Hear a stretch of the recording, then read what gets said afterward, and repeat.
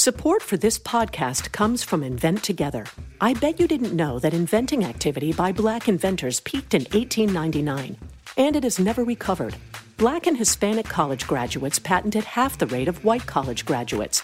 That's just one of the reasons why you need to know about Invent Together. When our patent system gets more diverse, our nation will get stronger and more successful. Find out how you can help diverse inventors and unleash economic opportunity at inventtogether.org. Hi, it's Jamie, Progressive #1, #2 employee. Leave a message at the... Hey, Jamie, it's me, Jamie. This is your daily pep talk. I know it's been rough going ever since people found out about your a cappella group, Mad Harmony, but you will bounce back. I mean, you're the guy always helping people find coverage options with the Name Your Price tool. It should be you giving me the pep talk. Now get out there, hit that high note, and take Mad Harmony all the way to nationals this year! Sorry, it's pitchy. Progressive Casualty Insurance Company and Affiliates. Price and coverage match limited by state law.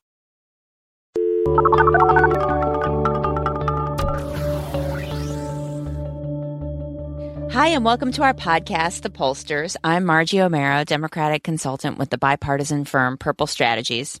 And I'm Kristen Soltis Anderson, Republican pollster and co-founder of the firm Echelon Insights. And each week we're going to reveal the hidden secrets of the public mind, looking at the biggest polling stories driving news, politics, tech, entertainment, and pop culture. And today we're back on the horn doing our regular polling news roundup. I am once again in my closet, which is a little bit better than the last time I was in a closet because I was a hotel closet and I was 8 months pregnant. I could barely fit into the closet. Now I'm in my own home closet, which is thankfully a little bit bigger. And I'm no longer pregnant, which is also pretty incredible. So I fit in here a little bit better. And while Kristen is remotely, and so while I had a baby, Kristen, what have you been up to the last 2 weeks? I had a book, which is not the same. They're both big deals. They're both big deals. Yeah, so the book, The Selfie Vote, came out last Tuesday. So if you, as subscribers to the podcast, you may have heard Margie's interview with me about the book. So yeah, it's out there in the universe. Got reviewed by the Wall Street Journal and the Washington Post, and I got to go on Morning Joe for the first time. That's so cool. Those hashtag this town bingo card squares checked off the list. So it has been quite a ride. That's fantastic. Well, you had a fantastic selfie with the selfie vote. That was, it looked a little bit more fresh as a daisy than my selfie post baby. but your picture is great. It was the book and the baby. Yes, I did do a book with the baby. This is what we've been busy with the last 2 weeks. Yes. Sorry, podcast listeners. Yes, exactly. The baby was like, that's fine. I don't care. You can take a picture of me next to whatever. The 3-year-old was a little bit more like, I need to hold this fluorescent pencil. No, I need to hold that one. Okay, now you can take a picture. She's a little bit more of a diva.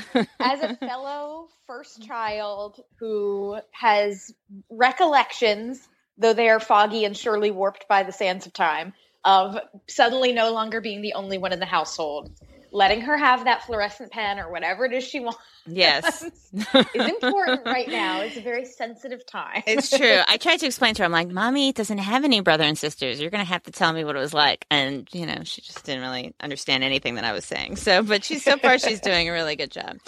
Okay. So that's what we've been up to. And what are the top lines for all the news that is fit to Trump this week? So it has been an interesting few weeks, America. And the first top line, Donald Trump. Are we really serious, America? We will also take a look at some polling about American attitudes on science. Very appropriate given that we just saw Pluto up close and personal. If I gave you $5, would you take my poll? We take a look at a Pew report on cell phone survey reimbursement and how that affects who takes surveys. We'll also look at polling about the Grateful Dead, horoscopes, and of course, Magic Mike XXL. Yes, that's about all. That's about the speed I can handle with a 3-week-old. It's the summer. Donald Trump and Channing Tatum is who we're talking about today. That's it. That's all counts as heavy reading as far as I'm concerned. So we have a Trump bump. Trump is no lump, and he's got plans.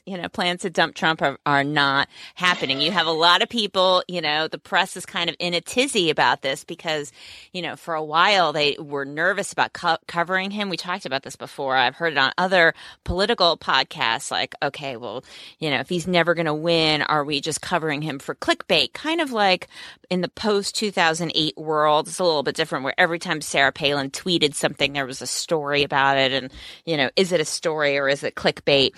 But now that Trump is in the polls, number one in like every poll practically, then there's no conflict anymore. Now, it's fair game. He is now officially in the top tier. So that means, everyone is free to talk about him as much as they want. And every poll we've seen, basically the headline is about Trump. I haven't seen any other real 2016 polling news in the last couple weeks, other than what's been going on with Trump. I mean, what do you think, Kristen?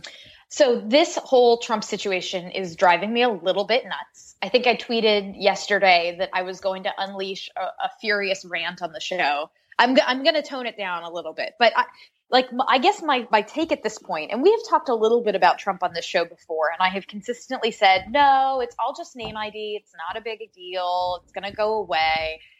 And I feel like it's become this self-fulfilling prophecy, or there's this like feedback loop going on. Like Trump announced, and he didn't immediately jump in the polls. It wasn't until he started, really saying crazy stuff and getting all this media attention that now it's like he gets 10% in the polls. So then he gets 90% of the news coverage, which then bumps him to 15% in the polls. So then he gets 95% of the news coverage. And it's like, oh, poor Bobby Jindal. Bobby Jindal just can't catch a break. Like the incentives are so wrong in this race right now, that you can be someone that nobody thinks is serious and you're the one that gets all of the oxygen. Now, if you're someone like Jeb Bush, that's kind of fine because there's a 0% chance that Donald Trump is like eating into your share of the vote.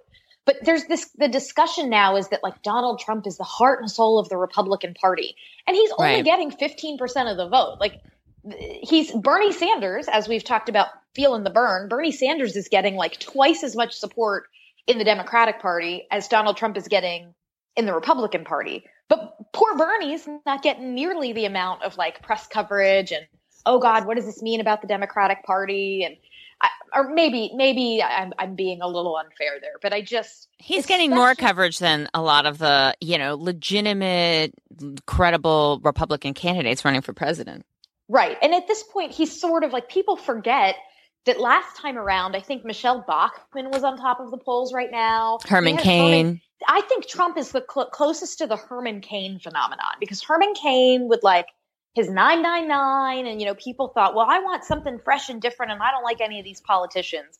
But eventually the Herman Cain thing cannot sustain itself, right? It eventually fades away. Right. And so I guess I'm sort of the mind that either A, my prediction is right, and this whole Trump thing will flame out in a blaze of glory and he will go away and we will get back to normalcy after the first couple of debates, or Donald Trump actually wins the Republican primary, in which case I can just stop caring. Yeah. And I can just give up on 2016 and focus on other things. Lots of really exciting congressional and Senate races. Yeah, exactly. Well, and the thing that's also nuts is if you take a look, so from the polling perspective, now I will get off of my rant about Trump himself and talk about the way I think the media is incredibly overinterpreting a lot of these poll results. So take, for instance, this YouGov poll, the one that shows the one that popped, I think, over the last weekend, that showed Donald Trump with like 15% saying he's the first choice and 12% saying he's the second choice.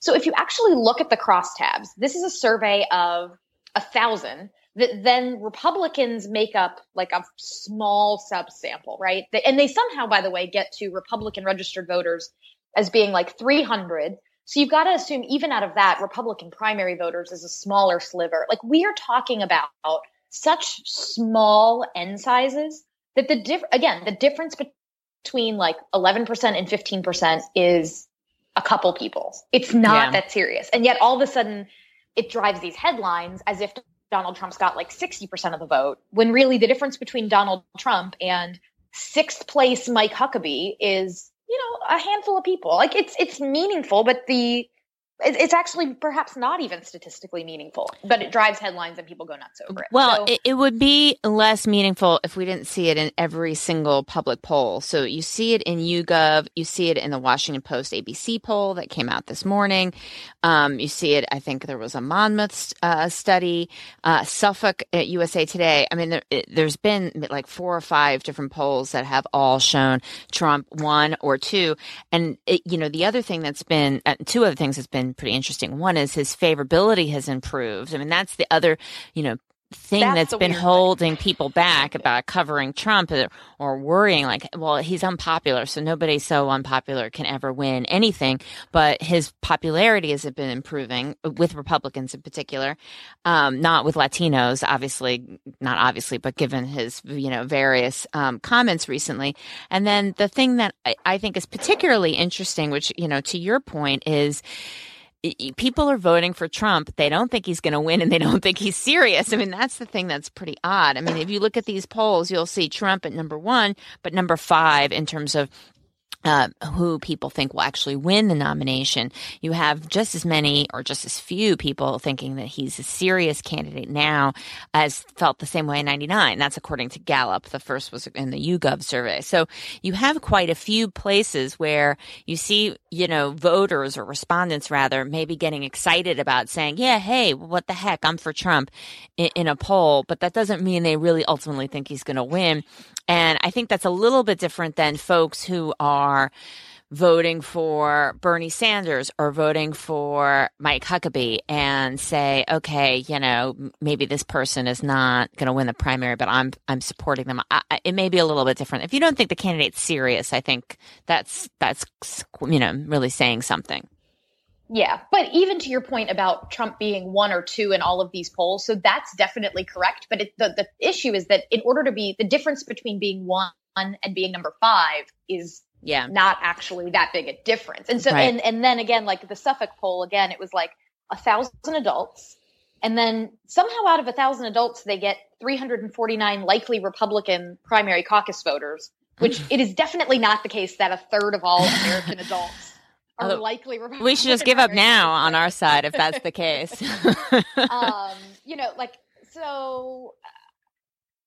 So I see that stuff, and maybe I'm just looking for reasons to discredit these polls because I'm like, there's just no way. I think there is a way that 15 to 20% of the Republican Party hears what Donald Trump says and goes, you know what, I like that. And so he's pulling oxygen away from the Ted Cruzes of the world. But it doesn't mean that he's going to be the nominee, and it doesn't mean that he's the heart and soul of the Republican Party. Right. Or he's simply memorable. Folks who are casual viewers are not hearing the latest that Lindsey Graham is saying. And, so they're like, oh, well, this guy at least is saying something that I remember. The other thing. He's a showman. Yeah. He's an entertainer in a way that nobody on either side of the aisle really is. Yeah. This time around. Right. Because, he's unencumbered by the sort of standards of what makes for political basic communication. Human decorum. Right. Like, don't get into Twitter fights with everybody. Right. And so it's interesting that, the Post did this word cloud of Trump's Twitter conversations. And it's just pretty incredible. If you look at it compared to any word cloud by anyone ever running for office in America, basically, it looks, so drastically different. Like big words include soldiers, Macy's, customers, Nazi, retaliate. It's like FBI. None of these things, it doesn't really make, but isn't it? Like, I don't even know if this would pass like the iTunes clean rating, this word cloud. And it's pretty wacky. These are, I guess it's all kind of like a different version of those movies. Every few years we have a movie where a comedian plays like a presidential candidate who just sort of says whatever crazy thing's on his mind and becomes, an overnight sensation. And Trump is kind of in that mold. I forget the names of all those movies, but I'm sure people know what I'm talking about. And Trump's in that mold, but ultimately that's not what people want. That's not what swing general election voters want. And so I just don't think Trump is going to clean up his language in any real way to reach out to those folks. I don't think he's got a team of strategists saying, okay, this was a great rollout. Like next we're going to pivot to our policy position on whatever income inequality. I mean, I just don't think that's going to happen. I'm not even confident that there is a plan. I will agree with you, though, that his improving Trump having net favorables among Republicans is new. That's not always been the case. We've talked about polls on this show before where at best it was even, but his unfavorables were pretty high. And so seeing that change has me a little concerned. But again, I don't know to what extent that's sticking versus he's just the last name that people heard on the media. And, anytime when the media attacks you, there's a lot of Republicans that immediately will side with you. You get to become a martyr a little bit. And I suspect there's some of that going on too. Yeah, but that's a little bit different than Marco Rubio, being the subject of a couple articles in the New York Times and, Trump trolling the press and the press trolling Trump, on Twitter, which just seems like a completely different ball of wax, and it's just, I mean, I don't know. It's something that we all kind of don't want to participate in, but then have no choice. It's just we're like being mugged somehow by this. But yeah, it's a pretty wacky story. So we'll see how it unravels. I mean, one thing I did see in Gallup, I think it was Gallup, that there was only one time that Trump's been net favorable, and it was when he was not really part of politics, but The Apprentice was, clicking along nicely. So, kind of like what your point that you've been making about Hillary Clinton all this time, when she's not a candidate, she's more popular when she is a candidate. There's almost a little bit of that same thing when Trump's the host of The Apprentice. I can't believe I'm making this connection. Then he's more popular than when he's a trolling presidential candidate. Well, I'm excited to see if there is any further shift in the polls in coming weeks. But particularly, we've got the big Republican debate that's coming up on August 6th. And I have long maintained that any polls that come out before then, I just try not to let myself care about too much. So we will see if I am right. And if after the first debate, we see some kind of shake up in the polls where there's a new normal and a new top tier. Yeah. And, I don't know if they've decided how many debates there are going to be, but presumably there's going to be quite a handful. So, I know there's a lot of focus on this first debate, but there's going to be plenty of time for everybody to kind of rearrange and, get their jabs in and all that stuff. Yep. Get on stage, etc. So we're moving from the completely unscientific Donald Trump to, some more scientific study by Pew Scientific Study of Science. They looked at a variety of different scientific issues, because science is not just one big bucket, but a variety of different topics. And what are the demographic variables that predict how people shake out on all these different scientific views? It's pretty interesting, actually. So you could see that things like climate change, not surprisingly, break out very strongly along party lines or ideology lines. Things like are more biomedical or based on evolution or those kinds of issues are a little bit more likely to break out along religiosity lines. But then you have things like food safety that are more likely to break out along gender education lines or vaccines potentially, animal research and so on. So it's pretty. And then you have things like space, which don't really have a demographic breakout, right? That's just, there aren't as many demographic differences there. So I think it's pretty interesting. They have a nice looking table at their website, Pew's website, where you can take a look at all the individual issues. I think it's pretty interesting because there's always this, we always shorten science as if it's just one thing, science. Republicans think X about science, Democrats think Y about science, but it's really obviously not so simple. Exactly. The party issue seems to play most into the discussion around climate change and energy, and to a lesser extent around government funding for research. But then age, which is a huge variable in terms of all of these energy and climate change issues, is a non-factor when it comes to government funding for research. Like whether you're young or old does not really affect your view on, whether it should be the government or private sector funding research. And then you wind up with interesting things like we've talked about the issue of childhood vaccines on this show before, where you have this big age divide on that as well. And this chart doesn't say in what direction. No, it doesn't. So it could be based on other things I've seen. I think it's that younger people are the ones who are more likely to say, no, childhood vaccines shouldn't be required. Right. Because they're less likely to remember, the olden days when people got some of these diseases. Right. So, it tells you that there's a correlation between a demographic variable and a result, but you kind of have to dig deeper in past the chart to figure out which way is the correlation pointing. And then, genetically modified foods, though, young people, no difference there, but your education level plays a big role. If you have a lot of education or science knowledge, that affects how you view GMOs. Anyhow, I thought this was very interesting because we often lump science issues into one big bucket, and there's this huge diversity of what factors play a role. Right. But then if you look at things like, genetically modifying your baby to make you're a smarter baby, that divides a little bit more like just a somewhat along religious or race and ethnic lines, but not along party or age lines. So, some pretty interesting things. So definitely take a look, because science is obviously more complicated than I think sometimes the political dialogue would have us believe. And I am just very glad that space looks like an issue that does not divide us, that there's pretty much no major fault line when it comes to things like, do we need astronauts, or has the space station been a good investment? Right. Especially with this week's discovery of Pluto, getting the close-up photos of Pluto for the first time. I feel like those of us who are big science nerds are having quite the week. And so it's good to hear that there's not some like massive party-driven opposition to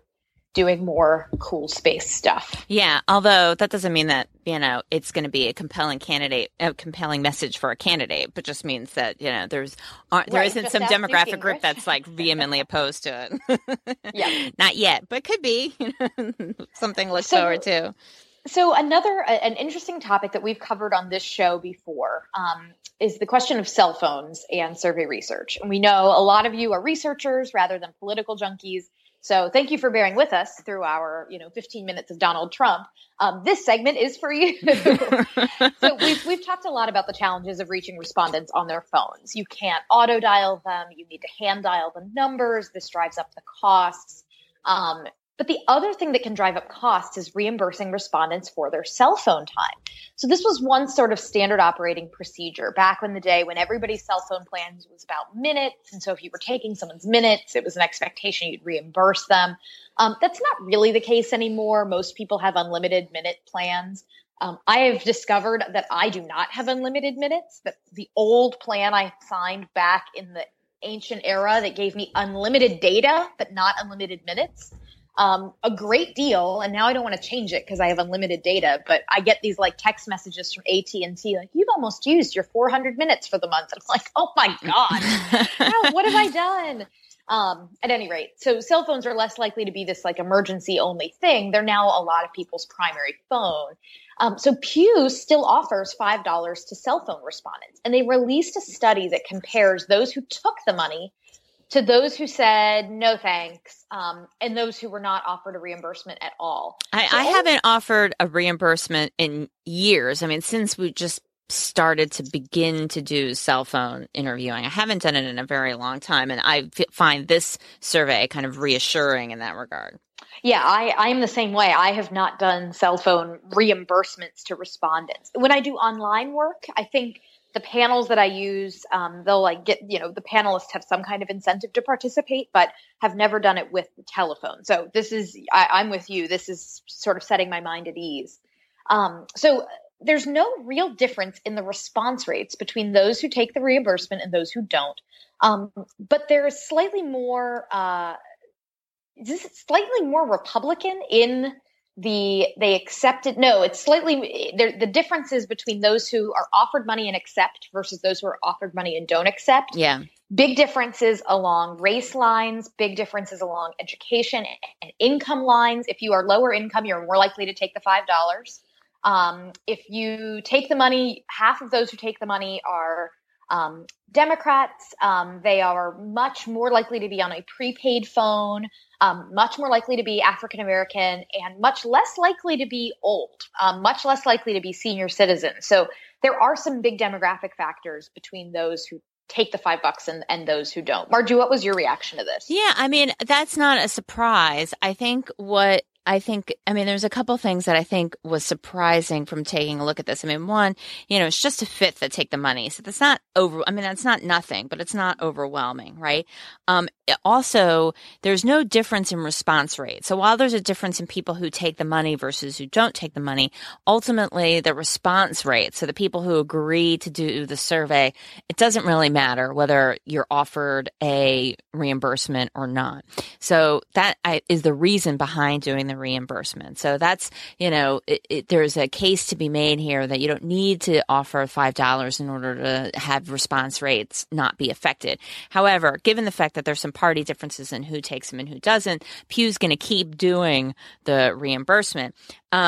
So you could really go either way, but I think, in terms of the response rate, which is what everybody who does telephone research in general is pretty worried about, I think you're on safe ground to not do the reimbursement. The other thing that I thought was pretty interesting is the percent of people who say, hey, can I get a reimbursement if they're not offered a reimbursement? And that's only 2%. So very few people say, well, if you're going to take my time, shouldn't you give me some reimbursement? That's basically negligible. So it's not really like a top of mind.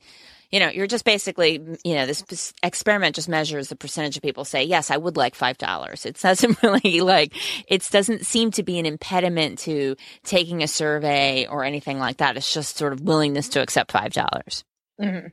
Well, and the Americans' relationship with their smartphones is nowadays pretty intense. Gallup did a study about how people deal with their phones. They asked a question, can you imagine your life without your smartphone? And among smartphone users, this was a Gallup panel survey done over the web and via the mail.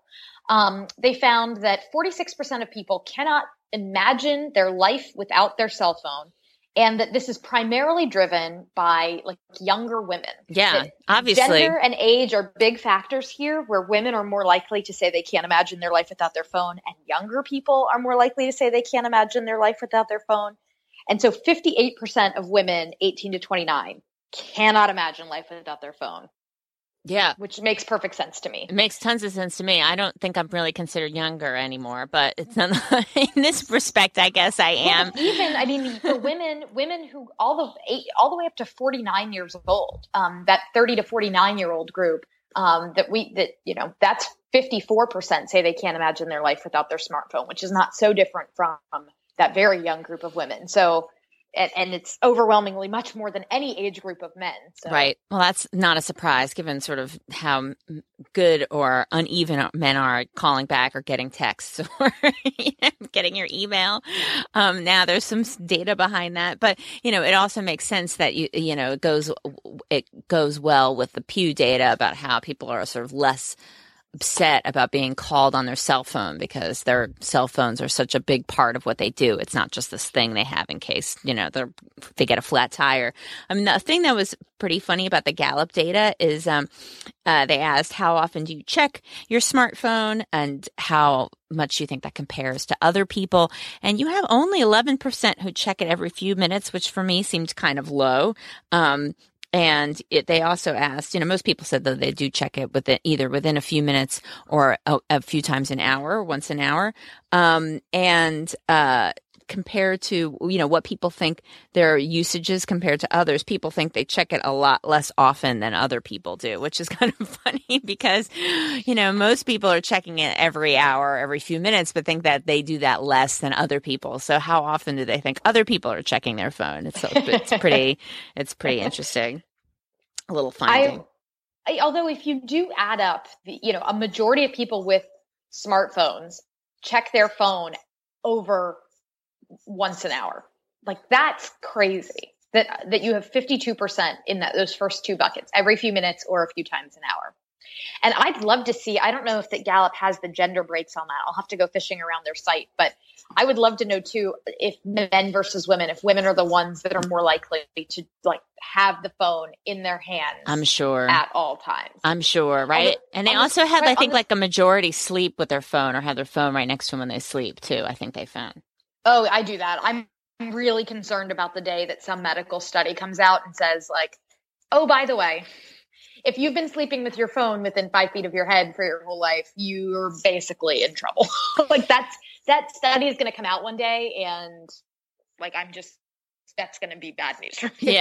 Yeah, agreed. Ditto. I mean, I think there are people already talking about that, but I don't know if they're sort of on the fringe of science. But I think it's the Wi-Fi more than it's the cell phone itself. But I don't know. That's a conspiracy theory that I'm trying not to research into too carefully. Well, when I think about this question of I can't imagine my life without my smartphone, I actually do try to imagine my life without my smartphone every so often, just because I am so horribly addicted to Twitter, and it just makes me unhappy. Like, reading Twitter at night before I go to bed just riles me up and like makes me unable to sleep well, because I'm having like sleepy outrage about whatever the story of the moment is. And like, that just can't be healthy. So I need to imagine my life without my smartphone. Yeah. I think just as a matter of personal health and sanity. I think my husband imagines his life without my smartphone and thinks it seems much better.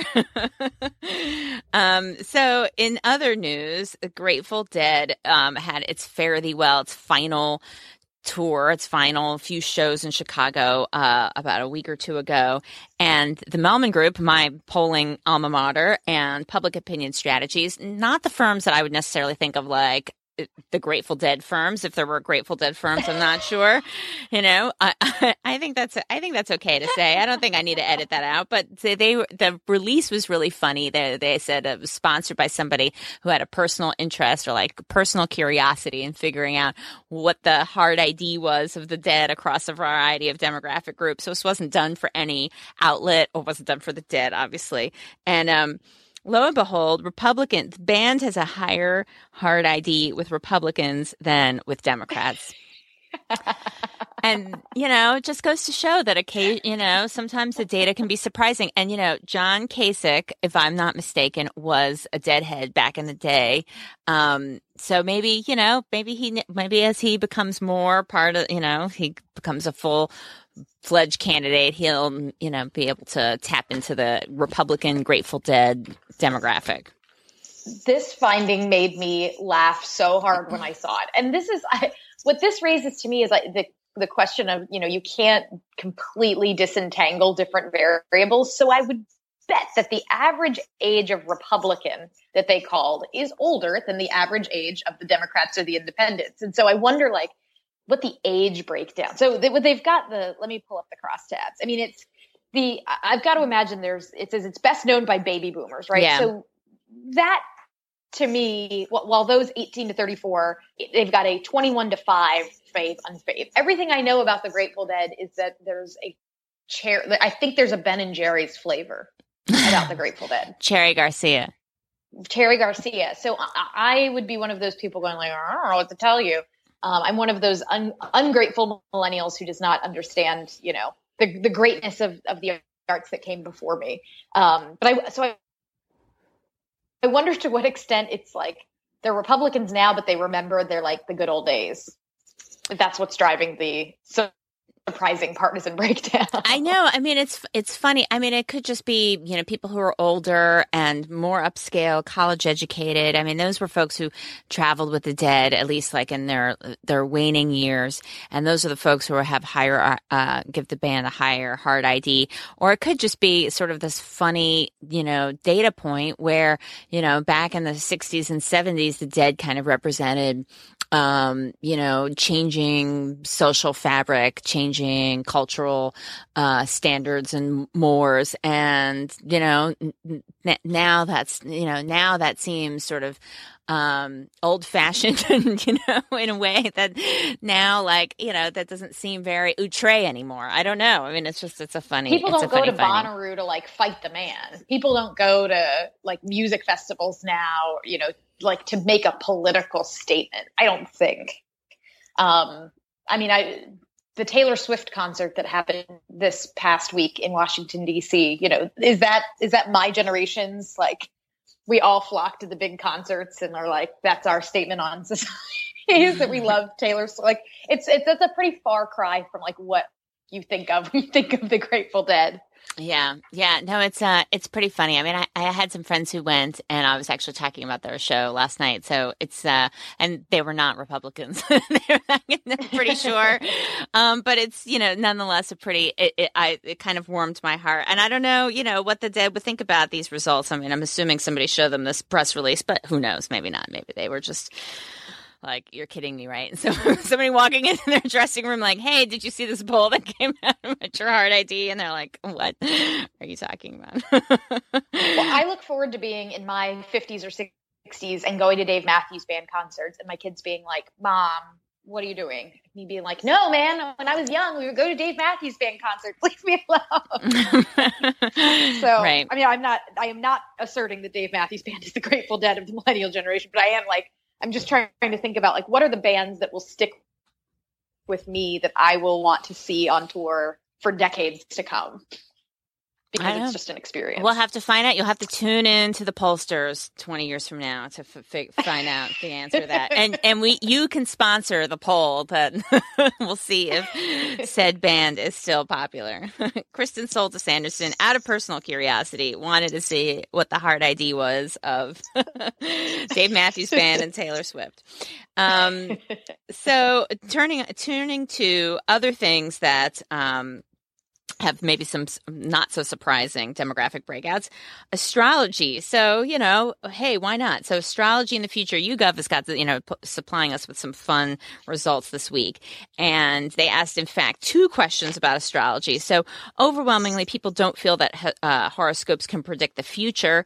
They showed 65% said no, 14% said yes. But there's a lot more division if you ask, well, can star signs tell you something about yourself or another person? So predict the future, maybe not, but tell you something about a person. Well, then you have 30% say yes. And among women, it's actually evenly divided between 39% say yes, 40% no. Men overwhelmingly say no. Star signs can't tell you anything about yourself or other people.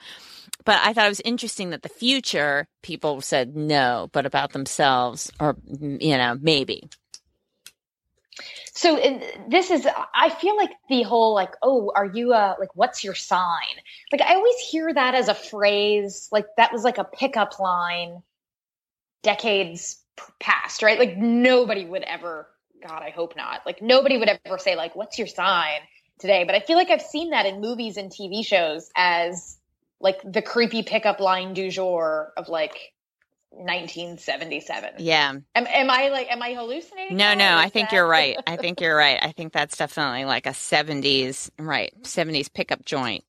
What do I know of 70s pickup joints? But that definitely seems like a throwback, right? And but these results suggest that maybe that would work if a guy tried that on a woman. It perhaps might work still. Oh my God! Please, men listening to the show, please do not take this as poll tested pickup line. Now that would be a poll I would pay to see what would be the best pickup line. And I got to tell you, what's your sign may beat out a lot of the things that are actually being used out there. So that's my hypothesis.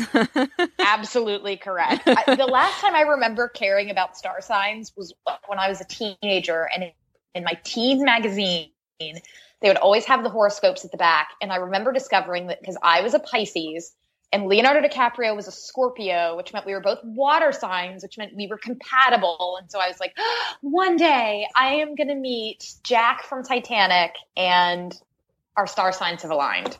And so that occupied my brain for a hot second in like 1998, and then it was done. But that's the only thing I know about my star sign, is that I am a Pisces, which means I'm destined for Leonardo DiCaprio. Well, that's not bad. So speaking of Hollywood, speaking of and hot second, here's something on which men and women agree, which is Hollywood is sexist. And it's pretty incredible that they went so far as to say sexist. Do you think that the American movie industry is or is not sexist? Again, thanks to the very studious folks at YouGov, a majority say yes, it's sexist. And it's about the same among men and women, 47% of men, 53% of women. I mean, there are some differences, but that's more similar than I would have expected.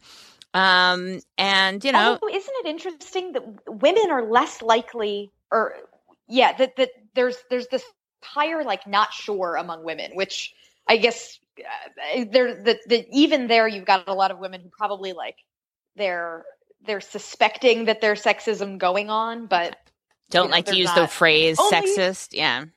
Yeah, like only 17% flat out say no, it's not sexist. Right, more men say it's not sexist. Right. Right. But it's still, I mean, think of how sexist an industry needs to actually be for half of men to be like, yeah, that's actually sexist. Like that's pretty, because I mean, it's not something that you hear a lot of men talk about. It's not a question that's phrased very often. It's pretty, I found those results pretty interesting. So I think what this means is that we need more movies like Magic Mike XXL. So Kristen, Amen. What are the numbers on Magic Mike XXL? We talked about Fast and Furious a while ago. XXL, equal opportunity objectification. Yeah. So, as we often talk about when classy, established journalistic outlets decide to take on the fine art of digging up the data on our favorite films, Time Magazine compared Magic Mike to Magic Mike XXL and put together this great little infographic for us. Apparently in Magic Mike XXL, you see abs only 28 times compared to 49 times in the original Magic Mike. You see the same number of suits, one in either movie. You hear Genuine's pony once in either movie. Fewer tank tops, which I think is a good thing. And there's actually no female nudity in Magic Mike XXL. So what are they doing with all this time? I haven't seen it. Are they like reading stuff? Are they what are they doing in all this time that is not being spent on abs or anything else? Apparently it's more dancing, and it's a little less campy. I have heard. I have actually not seen it yet. I have sort of attempted half-heartedly to assemble a crew of girlfriends to go see it, because why not? And I'm worrying I may have missed the boat at this point to actually like nail down plans, because this is the sort of thing I feel like you've got to see in a full theater of people like being goofy, right? But yeah, I guess this is because in the first movie they're working in an exotic dancing establishment. I'm keeping this clean for our iTunes rating. I don't know if you can how detailed I can get. They're like working in a club, whereas in the second movie, they're basically on a road trip. Right. Going to a conference. So it's not like an office procedural anymore. No. Correct. It's not a workplace drama. Yeah. So, it seems to me that the occurrences of these things are lower, but perhaps the length of each occurrence is longer. Maybe there are fewer individual instances of seeing abs, but maybe the instances that occur are longer. We don't know. This is why it's important to think about all of the variables when you're analyzing data. Yes, this is I think we need to do some further study and some primary research. Correct. So, okay, so that wraps it up. And so our key findings from what we've learned today, the verdict is in. Trump is number one, even though no one seems to want him there for some reason. Views towards science need more science to explain. You can keep sending respondents $5 reimbursements or not. It's up to you. Kasich is a former deadhead. Maybe he's on to a trend the rest of us don't know about. And ladies love astrology, their smartphones, and Magic Mike. So, Kristen, where can people find us? People can find us on Facebook. We have our Facebook page for the pollsters. You can also find us on Twitter. I'm at Soltis Anderson. Margie's at Margie Omero. You can also find the both of us at the pollsters, where we're posting links to the show as well as links to stories we find interesting throughout the week. And you can get our show on your favorite podcatcher. Great. And see you next week. Thanks.